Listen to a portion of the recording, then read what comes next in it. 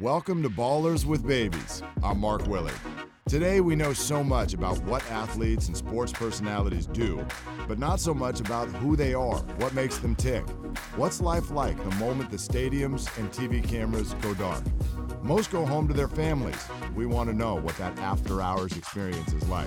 Ballers with Babies explores their upbringing, their home life, how it's affected by their high-profile job, and how that high-profile job is affected by the home life. On Ballers with Babies, we talk to some of the most interesting names in sports and find out how they're even more interesting than we realized. And don't worry, diehard fan, we'll get to the important sports questions as well. This is your favorite people like you've never heard them before. I hope you enjoy. All right, let's get him in here on Ballers with Babies. Chris Broussard, my good friend, my man. I'm excited about this one because, first of all, as we all know, you're a man who can certainly talk some damn hoops, and you get passionate about it. But if people think that you only get passionate about the NBA, that means they've never heard you talk about, A, your daughters, and they've, B, never heard you talk about your faith. So for you, what order do those all go in? Wow. Well, I think everything starts with my faith. So I put God above everything, and then second is family, which would include my daughters, obviously, and my wife of almost 24 years now. And then 3 would be my career, so which I guess would include the NBA. So that's the order that I put everything in: God, family, career. I have a daughter. She's only 10. You've been through childhood, adolescence, and now young adulthood with 2 daughters. Warn me. What do I have coming here? Wow, man. Every stage has its different challenges. Every stage. I was blessed that my daughters didn't have any major problems, no problems with school or drugs or anything like that. So they're juniors now. They're finishing up their junior year of college. One is at University of Pennsylvania. Alexis, she's a psychology major.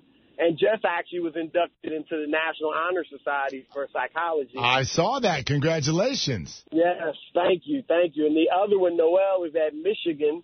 She majors in communications, and she has an internship. She'll be out here joining me in California this summer because she has an internship at a production company out here. So she's interested in production. So they're both on the dean's list, both doing really well. But I would, the one bit of advice I would give, or one of the bits of advice, I always try to keep the door open for communication. So, like, if they said something to me that inside I might be stunned or shocked, I would never show them. You know what I mean? Because I always wanted them to be able to talk with me about things. So I talk to my girls about everything. Like, I talk to them about sex and drugs and alcohol and, boys and school and just everything. And so I think if you can keep that door of communication open, that's a great thing to do because you'll always know what's going on in their life, and they'll feel comfortable talking to you about those things. My daughters call me. I talk to them about boys. Like now they're dating, and I talk to them about the men that they're dating and so on and so forth. So that's a good situation. The second thing I would say is you don't want to break your child's spirit.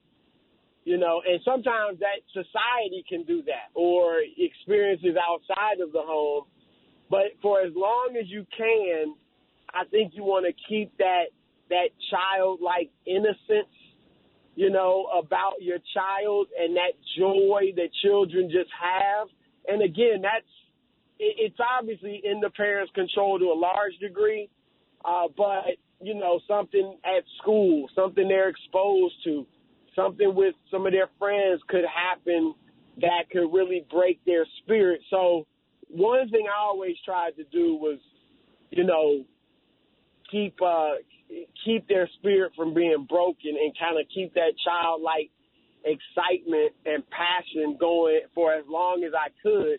And I used experiences that they went through or that they saw take place with their classmates or teammates or whatever it may have been as teaching, experiences and learning experiences. And I would talk to them about that. Like they had, they had some classmates. They went to private schools and, my wife and I are doing well, so they went to expensive private schools. And they had classmates who were wealthy, very, very wealthy, wealthier than us, bigger houses and stuff than us, but who had problems, one classmate was addicted to video games and went to rehab for video game rehab. One was cutting himself and, cutting his wrist, and one would just burst out in tears every day at school and stuff. And so I use things like that to talk to them about how as important as money is, as important as success is, worldly success and all that, that is not all there is to life. Just having a bunch of money and having, a bunch of material things and wealth is not necessarily going to make you happy and make you content and make you a complete and whole individual emotionally and mentally and spiritually. So I would use things like that as teaching tools for them. One of your daughters, I think you said Noelle. Is Noelle the one who's coming out to intern at the production company? So yes. Yeah. Okay. So a career in entertainment. Are you encouraging that, or are you warning her about that? Well, I'm encouraging what she wants to do. So obviously I'm supportive in that regard. I do understand the challenges and potential pitfalls that could be there. So I will talk with her and sit down and, we'll have a lot of time together this summer, which is great. So I'll definitely, talk to her about Hollywood and about, the things, the challenges, the pitfalls that could be there that she has to steer clear of. And I have talked to them about, how you see it. Kind of like I just said, don't sell your soul for worldly success. And, we see a lot of successful people committing suicide, recently and things like that. And again, it's not worth it. And, you and I mean, we're both on the radio and obviously I do television. Like, we have a small degree of fame. And, you know how it is. Like, it's nice and flattering at times, and you get some little benefits here and there. But at the end of the day, if you're just living for people to think, like, for the cheers and the applause of other people, then that's not going to be a very fulfilling life. And so I talk to them about that stuff, and I will talk with her more about, just things to watch for in Hollywood and in the entertainment industry. And certainly, I've already talked to her about the Me Too stuff. If you ever come across anything like that, tell me, tell your mother, tell both of us. Yeah. And we will, we'll do what we can to help out with it and handle it, but don't ever fall for anything like that. Here's something I've always really wanted to ask you, and I think it kind of furthers the discussion we're having about your daughters and how that blends with what you do. You're a dedicated man of faith. You've already mentioned that. You've got 2 daughters. There's a lot going on in pro sports at times that challenges that. Do you ever have moral dilemmas in covering the sport that you love? You mean in terms of, like, domestic violence on the part of athletes? Sure, things like that. Not sure. Only that, but yeah. Right. Even just the culture. Even the Tiger Woods. Right. The behavior that we know is the norm inside professional sports. Stars in a fishbowl on the road. I'm not judging. I'm simply saying it's different than the life that the guy lives who just has a wife and kids and is focused on that. Right. What I've learned, Mark, over just years ago in covering professional sports, and to be honest, even just as a fan of it, I have learned to divorce the person's or the athlete's character from their achievements as an athlete. And I don't even want to say it's just athletes. I've done it with entertainers. You know, I don't know if I can say I've done it with politicians to a large extent. But, you know, I just like when I was younger, I had, again, that innocence as a child. I remember, like, I think I was in 8th grade when I read about Chuck Muncie. Remember Chuck Muncie? Of course. You're a little younger than me. But yeah, but no, the goggles, the Chargers, sure, I remember them. Yep. Chargers and all that. And I remember reading the story in Sports Illustrated, and this obviously was in the 80s. And he was a cocaine addict. You know, star football player, cocaine addict. And at that time, that really, I was stunned. I was shocked. I was a bit shaken, you know, by reading about that. And then Quentin Daly, who was a really good college basketball player and was accused of rape, you know, when I think he went to the University of San Francisco, and he was accused of rape. So at that time of my life, seeing my heroes, athletes, you know, have these moral issues really stunned me and shook me. But as I got into adulthood and obviously covering the sport and hearing about stuff on a, you know, even that the public doesn't hear about certain athletes, I just learned to divorce, you know, like I don't, now granted, if somebody does something egregious, you know, like a Tyreek Hill is accused of doing, if that's the case, then yeah, that's one thing. But I've just kind of, you know, I remember one time, and part of it is my faith, like being a Christian, you know, we have, as a Christian, we try to live by biblical standards, obviously, Jesus Christ's teachings and his morals. And those are moral standards that, forget it, most of society today doesn't try to live by. And so as a Christian, you learn, I work around people, work with people, and friends with people who don't have the same moral code or moral beliefs that I do. And that doesn't mean I look down on them or dislike them or anything like that. I got plenty of friends who have very different moral codes than I have. And, you know, the Bible talks about that, like it says you have the world. You don't become of the same mentality as those who are outside of the body of Christ in this case. But you do have to live in this world with people that don't. You're supposed to love them, show compassion to them, friend them, live with them. And so that goes for athletes, my neighbors, you know, people I work with, whatever.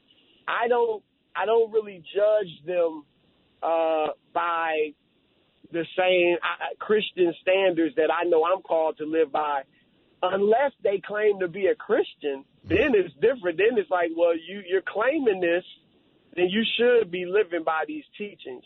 Again, not saying I just totally gloss over some of this stuff that goes on. I'll comment on it and, you know, obviously talk about it on the radio and on television and give my opinion. But I really don't. Nothing at this point shocks me. Right. You know, and that's sad. You know, it's sad because at one point, like I said, it did. But there's nothing. If I don't know that anything I would hear about an athlete would shock me anymore, because I've heard so much, I've seen so much, and so yeah, that's just how it is. Do you find yourself, have you gotten into a lot of conversations over the years with players about life and other off-the-court topics? Some. I've certainly had those conversations with guys, whether it's texting or which is obviously recently, or just before, you know, the social media was as big as it was, just conversations with guys, whether it was at dinner, at their homes, or whatever it was. You know, look, most of the time when I was a reporter and, you know, a beat writer and things like that, the overwhelming majority of the time you're around players, you're talking about that sport, and you're interviewing them based on that sport. But the times when I've really been able to get away and talk to players, like when I started writing for ESPN the magazine, and I did it before that too, but I guess I'll put it this way. When you can get the players away from the game, like if you get to know a guy fairly well and you guys will go out to lunch, you go out to dinner, or when I started writing for ESPN the magazine, I would spend days with the player. And as a magazine writer, you spend a lot more time, you get a lot more quality time with them than as a newspaper writer. Newspaper writer, you're at the games, you're at practice.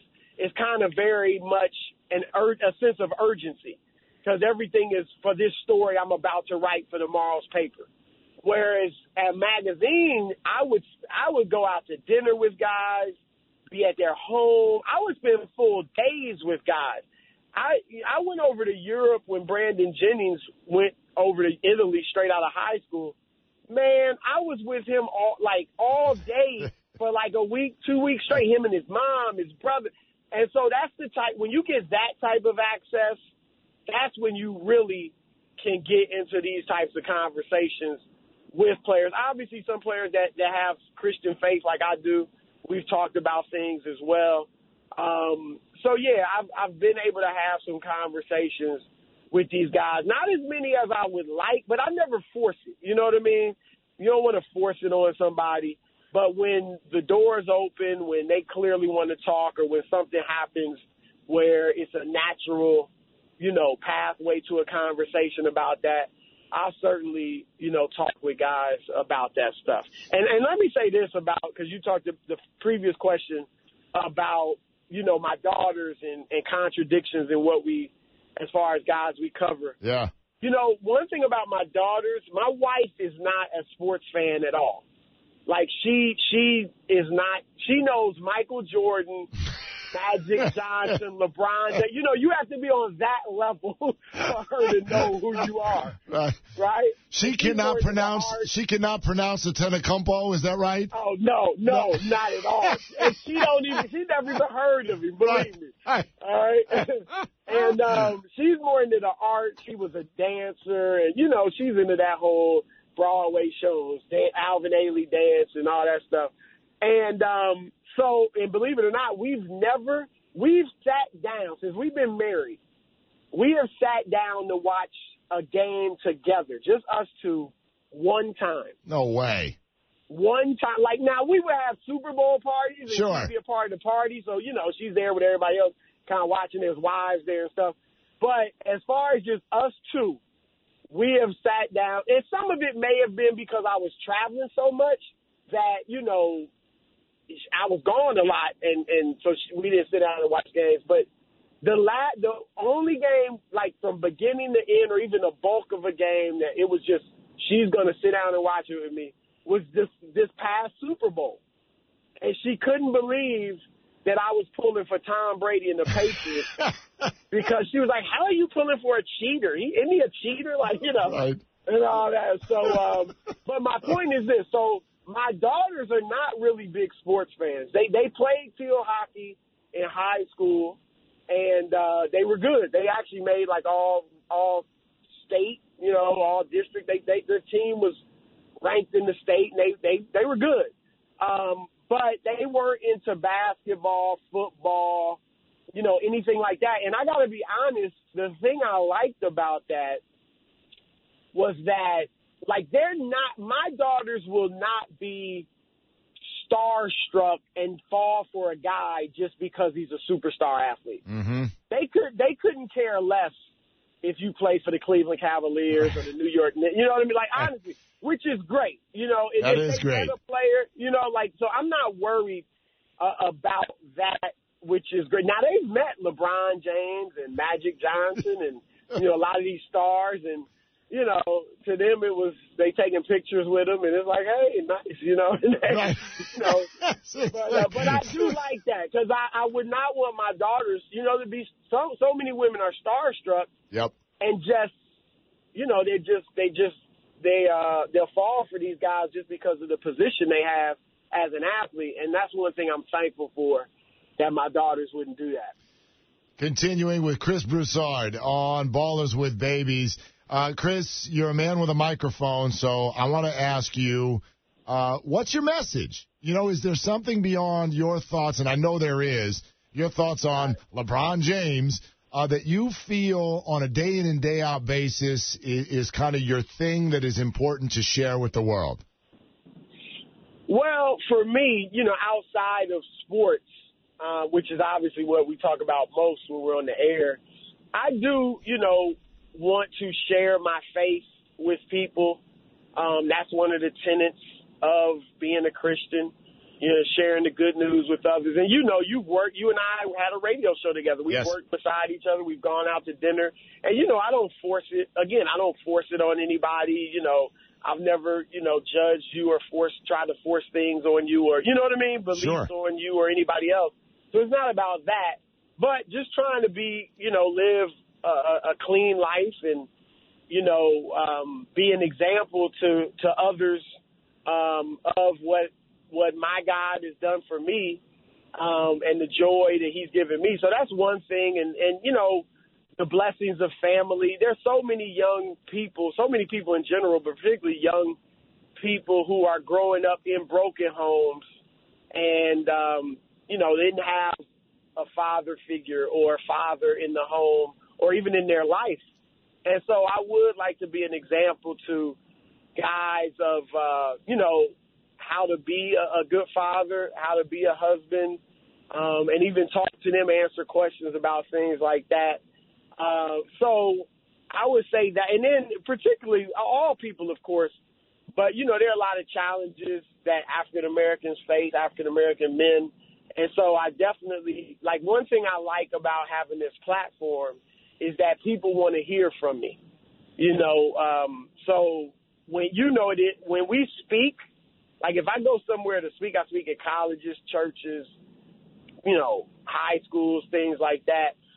I have the crowd. I don't have to win over the crowd. A lot of times as a speaker, you might have to win the crowd initially to get them to pay attention to what you're saying.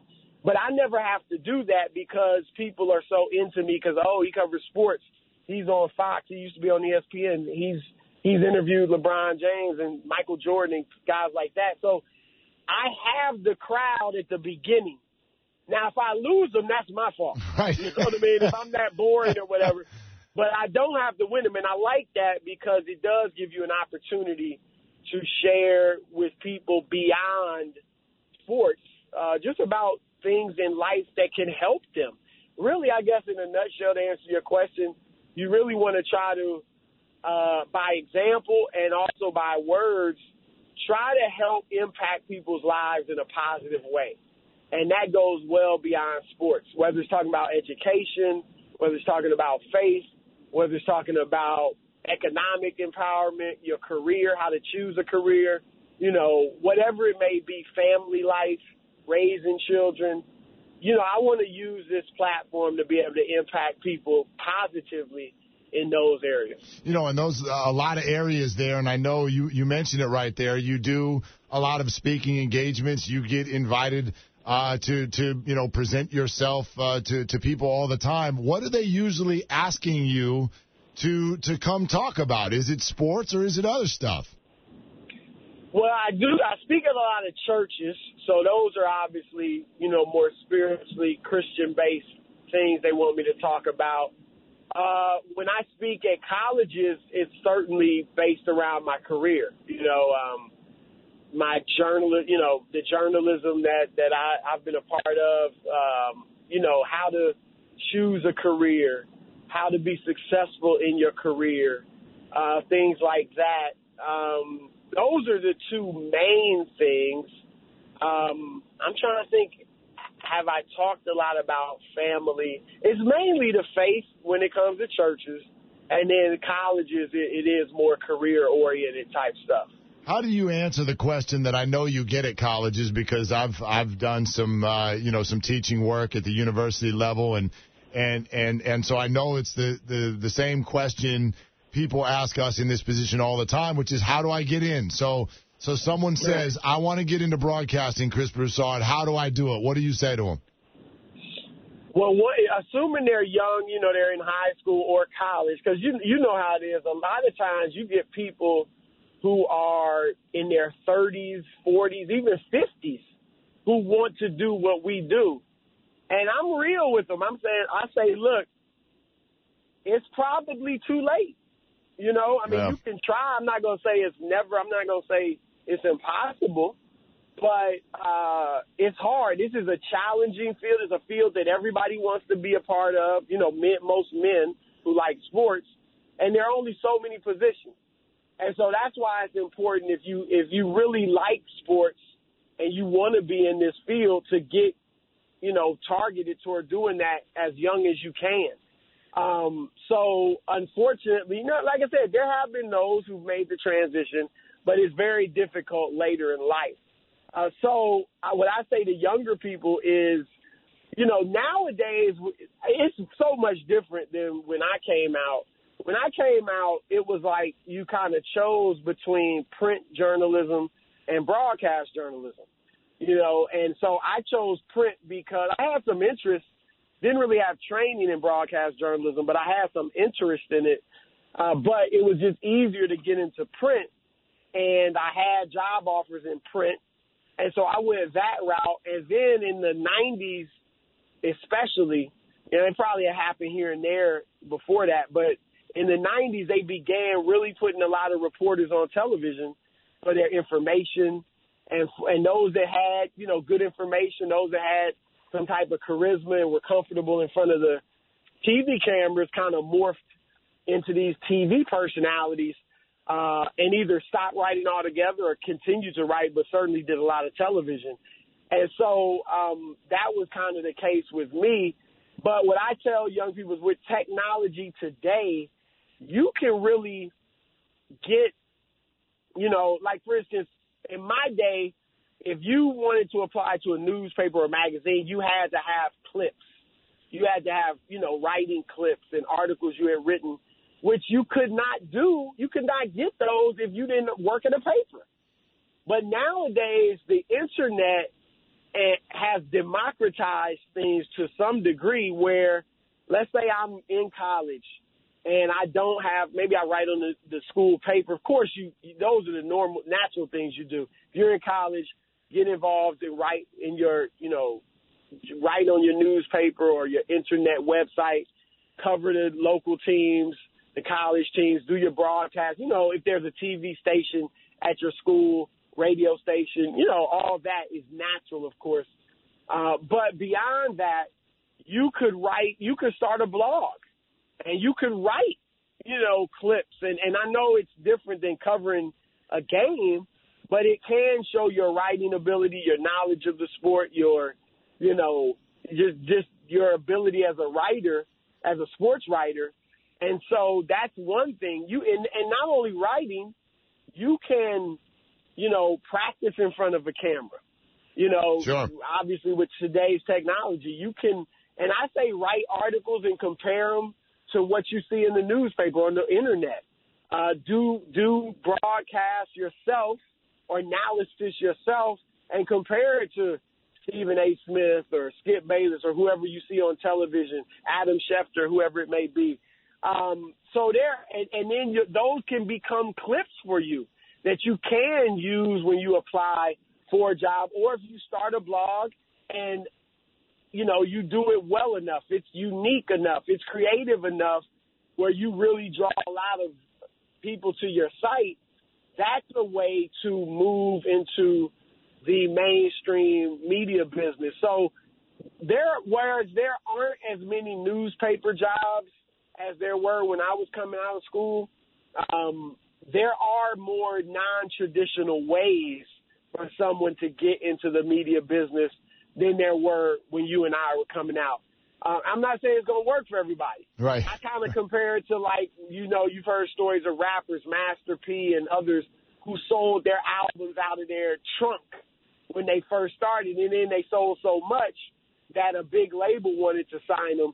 It's kind of like that. You know, you can write your own blog, and if it's unique enough, if it's creative enough, maybe a bigger platform would want to take you on and give you a job. So those are things you can do outside of the traditional and still best ways, which is going to college, majoring in, you know, journalism or broadcasting, communications, whatever it may be, and just going about those, getting your experience and your teaching at college.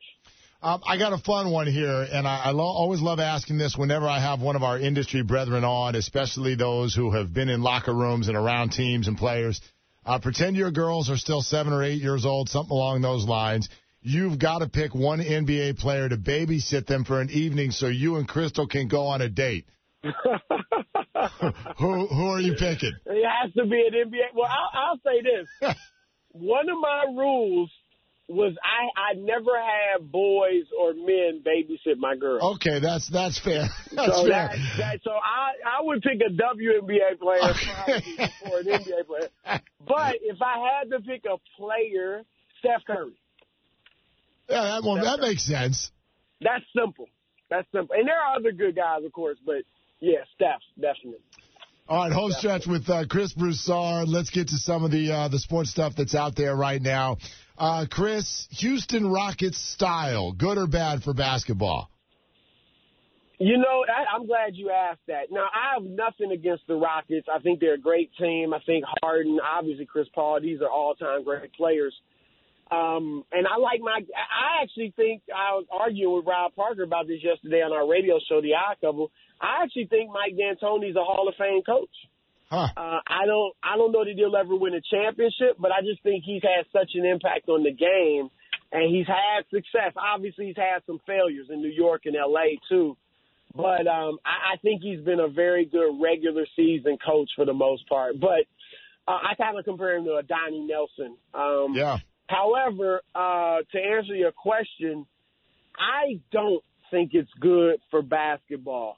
And here's why. I believe, they have taken, in the first 2 games of their series with Golden State, the Rockets have taken 7 mid-range shots. 7. The whole team. That means everything else was in the paint or a three-pointer. James Harden has taken 1 mid-range shot. And so that if they're successful, and they are to a degree, then a lot of teams around the league are going to follow them. The Milwaukee Bucks actually attempted more three-pointers than Houston this year. And so I don't want the game to become all three-pointers and paint shots. I think balance is better in sports. For instance, in football, I don't want 3 yards in a cloud of dust. Yep. And I don't want arena football. I want a mixture of passing and running. It doesn't have to be 50-50, but I want both. In baseball, I think baseball is messing up right now. I was just reading something today by Jason Stark of The Athletic, where home runs are way above where they were in the steroid era. Yep. They're on pace to have about 1,000 more home runs this year than the highest ranked year of the steroid era. And singles are way down. Singles, triples, intentional walks, and stolen bases. So now it's becoming home run or bust. They don't care if you strike out anymore. It's home run or bust. And, again, I love the home run, the long ball and all that. But I also I used to love stolen bases, Lou Brock, Ricky Henderson. That was a great, exciting part of the game. Small ball, manufacturing runs. I love that. I want a mix. I want that and some home runs. And in basketball, I want post play, I want mid-range game, I want three-pointers, and I want fast break basketball. I think that's when games are best, when there's a balance. So I think, Mark, what the NBA needs to do, and I've talked with Stu Jackson about this. He's worked, obviously, at every level of the league. They need to really watch this. I'm not saying they have to do anything now, but they need to keep an eye on this and watch if the game does become all threes and paint shots. And if it gets to there, I think there's a threshold. There's a breaking point. And if it gets to that breaking point where the game is no longer very fun to watch, then I think that my proposal is that you cut off the three-point line at the free throw line extended. And so there you get rid of that corner three. And so if you get rid of that, not even just the corner three, but that kind of side three, If you get rid of that side three, you still will have 3-point shots, but you'll also – it will force you to have post play again. And it will lead to more mid-range play again. And that will be balanced. You won't be able to put 4 guys on the 3-point line and then one ball handler and he drives and kicks it out. Right. You know, that won't be the whole game. So that's what I propose. I do, though, to answer your question, I do think it's a problem. I didn't even get to the manipulation of the officials. Well, yeah, it just it feels to me like they've almost overplayed their hand, kind of psyched themselves out. It's like It's as if they can't beat the Warriors at basketball, so they got to try something different. I want to ask you about LeBron as well. Do you think he's won his last championship? I do. I'm not going to say 100%, but if I had to bet, if you put a gun to my head, okay, is LeBron winning another title or not, I would say no. And that is leaving room for them to get Anthony Davis. I think LeBron, because he's so ball dominant, because he does everything, that's kind of the blessing and the curse of being so versatile as a player. Because he does everything, he's good enough to be a system unto himself, which has allowed him to win a ton of games. He's obviously one of the all-time greats. But I also think it makes it a real challenge for other stars to play with him. I think you can do it. Obviously, he and Dwayne Wade and Chris Bosh worked it out. Kyrie Irving, they all won championships. But I think it was more so because they were all so great. They were just such great individual players that they could win. It wasn't like this great free-flowing system like you see with Golden State, like you saw with the Showtime Lakers. Even Shaq and Kobe, because one was on the box and Shaq, and one was on the perimeter. It was just that LeBron and Wade are so great, and Chris Bosh became a glorified role player. Right. It was just because LeBron and Kyrie were so great. So if they get Anthony Davis, I think it's going to be an adjustment for Anthony Davis. They'd be great. They'd be in the hunt, and I wouldn't write them to say they can't win a championship, but I wouldn't necessarily bet on it. And so, and LeBron's getting older. If LeBron was younger, and I'm thinking, okay, even if they get Anthony Davis, it's going to take them a year to really adapt to each other. That's one thing, because LeBron would still be, in his prime. But every year you would think at some point he's going to start to decline. And a lot of people will tell you they thought he declined this year, even, before the injury, that he was still great putting up numbers, but he wasn't controlling the game like he used to. And so I think every year he's just going to depreciate more and more. And so even as that star that's beside him adjusts to LeBron and they work better together, LeBron won't quite be the same we've been used to. So, I leave the door open to win one, but I would bet that he doesn't win another title. In particular, because of the conversation we were having earlier, the intersection with family, and I'm talking to a man with 2 daughters, I definitely want to ask you this. If Luke Walton is found liable for the current accusations that are on the table, the Kings and the league should do what? He should be fired. He should be fired. And I think a lot of times we as men, Mark, because, look, we both played sports. You know how it is in the locker room. Everybody's talking about women and girls and, it's dirty jokes and the whole 9 yards. And a lot of times as a man, it's easy, especially in Luke's case, because a rape did not occur. Even though he apparently was trying that, he obviously was forcing himself on her, if that's true. A lot of guys might brush it off as, it was wrong, but, he let her go and nothing happened. But when you have, I would say the men who do that, think of your daughters or your wife or your mother if you have to.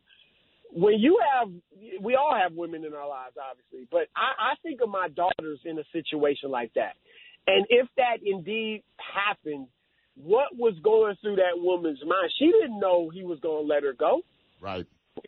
She thinks he's, like she said, she thought he was going to rape her, again, allegedly. And the terror, because even as a man, and I'm not going to say a man about to rape you or anything, But if there's a man that you know is just stronger than you, and like a professional boxer, a Mike Tyson, if he just started physically assaulting you and you knew there's nothing I can do about it. Yep. You know what I mean? Yep. Like this guy's just stronger than me. He can overpower me and do whatever he wants. That's terrifying. So that's the case with most women in a situation with a man. And so I think of my daughters, if they were ever in a situation like that, and it is just like, I would never, of course, want them to be in a situation like that, even though nothing happened. And so, yeah, Luke would have to be fired. There's no ifs, ands, or buts about it. It should be the case, period, in any time. But certainly in this time with the Me Too movement, the NBA could not afford to not fire him. And I want to get this one in there as well, even though I have a sense of how you'll answer it. Is there any chance that Kevin Durant is still a Warrior next year? You have, in a situation like this, you have to always leave open the possibility for the guy to change his mind, because it's that type of story. It's not a trade. It's not something like that where the player has no control or it's matter of fact. This is in the guy's head. This is just a guy's decision. And so he can obviously change his mind, based on what happens. Do they win the championship? Does that, make him feel one way or the other? If they lose, does that make him feel one way or the other? What a Kyrie Irving, who he's close with and has been linked to, where does he go? Does Kyrie decide to stay in Boston? Because we've all heard the talk about Durant and Kyrie going to the Knicks. So what if Kyrie decides to stay in Boston? They get to the finals and he decides to stay there. That could impact KD. So leaving room open for a change of heart, I'll say there's still a chance. But everything I'm hearing and being told around the league and just looking at the situation and making my own judgments about it, I think he's gone. I think if you ask me about free agency, how I think at this point is going to end up, I think Kyrie Irving and Kevin Durant go to the Knicks. I think Kawhi Leonard goes to the Clippers.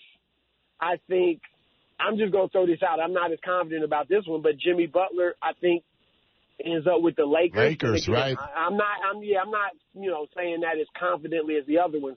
But I think that at the end of the day, that's where it could end up. I think Clay resigns with the Warriors. And the interesting thing is DeMarcus Cousins. Mm-hmm.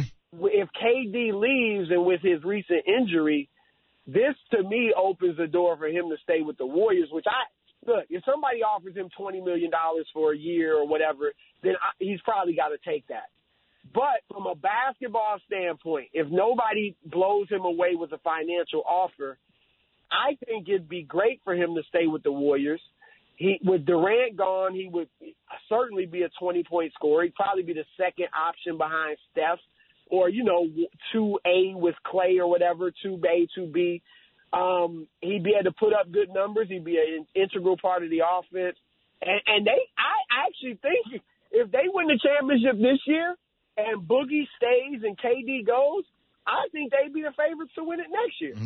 And I think the mental fatigue that they are clearly exhibiting right now, in my estimation, would be gone because I think not that they don't want KD, I know they want him to stay and all that, but just the newness, the freshness of trying to prove it again without Kevin Durant, going back to what it was like, before he joined them, when Steph was just destroying the league and everything. Like, I think that would be exhilarating to them, and I think that would take away the mental fatigue that they have right now. Chris, absolutely wonderful to finally get this time with you. I appreciate it so much. Really, really want to thank you for doing it. Man, it was a lot of fun. I'm glad we could finally do it. I've been begging you to get on. You didn't want me. So I'm just happy that you finally allowed me to be on. Yeah, right. Nobody believes that. No, it's great to catch up with you, man. Continued success, and we'll be in touch again. All right, my man. Thanks a lot.